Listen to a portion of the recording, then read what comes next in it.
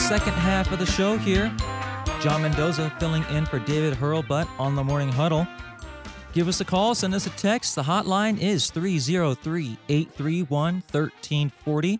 Give us a call or a text. Tell us what you think about the state of the Broncos, about the debacle of last night's game, or send us a tweet. Twitters are at JMendozaNFL, Kyle's Twitter at KBuryYourHead. This segment brought to you by our friends over at the Arvada Dental Center, recently named 5280's top dentists of 2019. Look, you got to take care of your teeth. You'll thank me later when you're one of those people who took care of your teeth throughout your life and you don't have to go get those dentures at an older age. You'll thank me, and you'll thank these guys at Arvada Dental Center. Wonderful team there. They're really going to take great care of you. They'll ease any anxiety you have. Give them a call. Set up an appointment. Don't wait. Take care of this now before the new year. Reach out to them at 303-421-7611. That's 303-421-7611.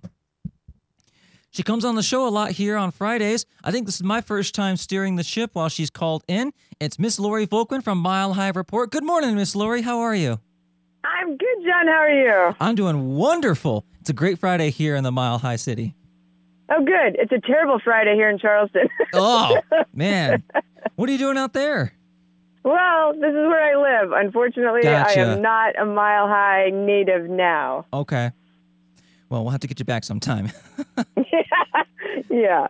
So talking the whole Denver Broncos thing, Kyle and I kind of talked about at the beginning of the show. What are you hearing in regards to Drew Lock? How have the Broncos handled the Lock situation?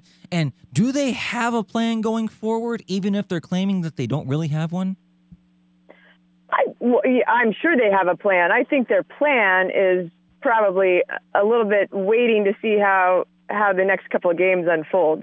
I think, they're bringing Drew Lock out. They're letting him practice. They're going to see how he handles it. Vic Fangio has mentioned, he just wants to watch and see, does he look like he can kind of handle the huddle, handle the role of being in charge? And I'm sure they'll weigh that with how well Brandon Allen does the next 2 weeks. And, then I have a feeling, depending on those two factors, we'll just determine whether we see Drew Lock during the Chargers game. And I think they've even hinted, we may not see Drew Lock. They may decide just to roll with what they've got and still give Drew Lock that time to develop. Talking with Lori Volkman, editor for Mile High Report. So one of the things I read yesterday, it was popping up all over Twitter, is that Von Miller came out after practice and said that he thinks Drew Lock is going to be a star. Now, the context of that, the context of that is that he was talking about a pass he saw that ended up being an incomplete pass in practice. So how much weight do you give to Von Miller's comments over Drew Lock when this is the same man who compared Trevor Siemian to Peyton Manning? Yeah, Von is doing what Von does. He's a positive guy. He's always going to put out a positive vibe. He's always going to build people up. So I put zero stock in his assessment of a quarterback's talent. I think, but Von is a great teammate, and he does that.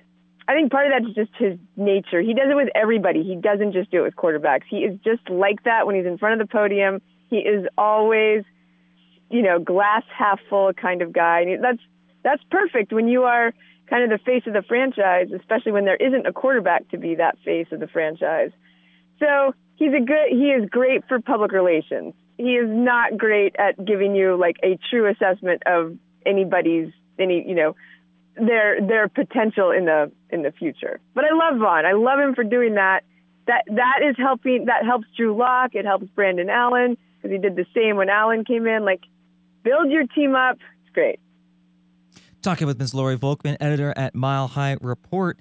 So the Pro Bowl voting opened this week. And speaking of bringing guys up and being positive, a lot of talk that the Broncos may send a few representatives to the Pro Bowl based on fan vote and the council who decides. If you had to send X number of Broncos to the Pro Bowl, who do you think would make it to represent the Broncos this year? Well, I would definitely I'd send Justin Simmons. I'd send Phillip Lindsay. I'd send Cortland Sutton. So we're at 3 so far. Cool. I would throw in. I'd put in a lot of our defenders. I really think. How about Wolf, Lori? Yeah, I was just about to say. I'd send Wolf. I mean, he's leading our team in sacks right now, I think. So, if you're looking at stats, he's kind of the leader. But he has been so effective at the line, and especially once we changed the positioning a little bit, that's allowed him to even be better at what he does. So, once we brought in Mike Purcell and moved Shelby Harris over, I think that really allowed Derek Wolfe to not, he doesn't have to handle quite as much pressure, but then he can get through and get to the quarterback. So I would definitely send him. I think Kareem Jackson, I think he'd be deserving. I was just getting ready to ask you about Kareem Jackson. Yeah. I'd send him just for his K-Jack TV. That is really funny. I love that K-Jack TV because great, those players give him what they don't give the media. They loosen up a little bit, and you can tell he's friends with a lot of them. Yeah, and he also asks better questions. Oh, it's so true. Yeah, more relevant questions.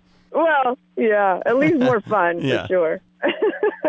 Yeah, I kind of agree with you there. I would love to send Kareem Jackson, even though he's missed a couple games with injury. I didn't know this, but the Broncos, according to Pro Football Focus, have the highest rated safety duo in the NFL. I thought that was pretty neat. Yeah, and they asked Ed Donatel about that a little bit yesterday, and it was really interesting what he said, because I think in his mind, when you're looking at positions on defense, particularly the safety position, it's helpful to look at it as a duo, as a team. And really, honestly, I think you could look at that with the inside linebacker position, the outside linebacker, and the cornerbacks. If you only have one guy that's strong, that really allows the opponent to take advantage of you.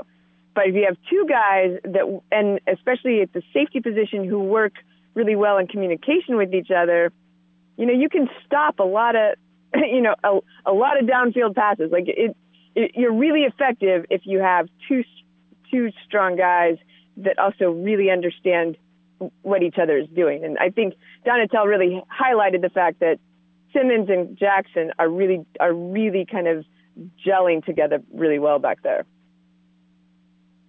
Okay, guys, I had a question for the both of you. I was making a list, and I was wondering what the most memorable part of the NFL season so far has been. And if we were to compile a list, do you think any of the Broncos storylines make that list? It's a good question. Lori, you want to go first?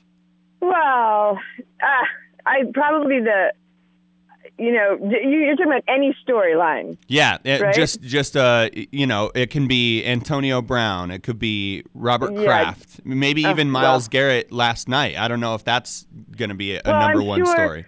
I think some of those I wouldn't maybe highlight, like with Myles Garrett. I wouldn't necessarily highlight like that incident only. I'd say across the board, this, maybe not the biggest NFL story this year, but just in general, the NFL, like these intentional injuries or these intentional like violence out there that is like just uncalled for. Also, there's a bit of a trend, so I would, for the Broncos, I think Bradley Chubb getting hurt is a big story. Yeah, because it really affected